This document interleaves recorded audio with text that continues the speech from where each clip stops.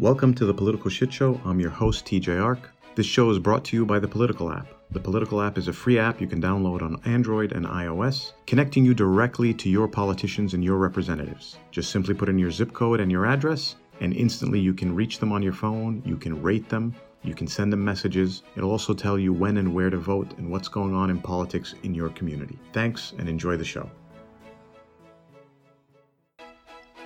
December 20, 2019.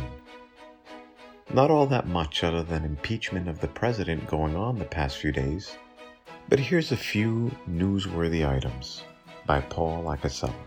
President Trump reportedly intervened to slash billions of dollars worth of Medicaid funding the federal government was preparing to allocate to Puerto Rico as part of a new $1.4 trillion spending package.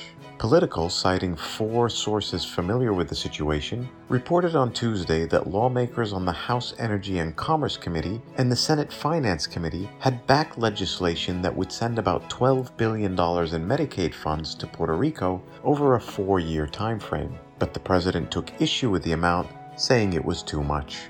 Senator Chris Murphy says he met privately with Ukrainian President Zelensky. Murphy makes it clear Zelensky felt pressure from Trump.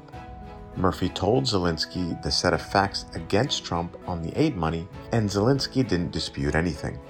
A White House staffer went around the Senate delivering to each office, as a package, the Pelosi letter and a giant 16 by 12 White House Christmas card, along with a second smaller Christmas card.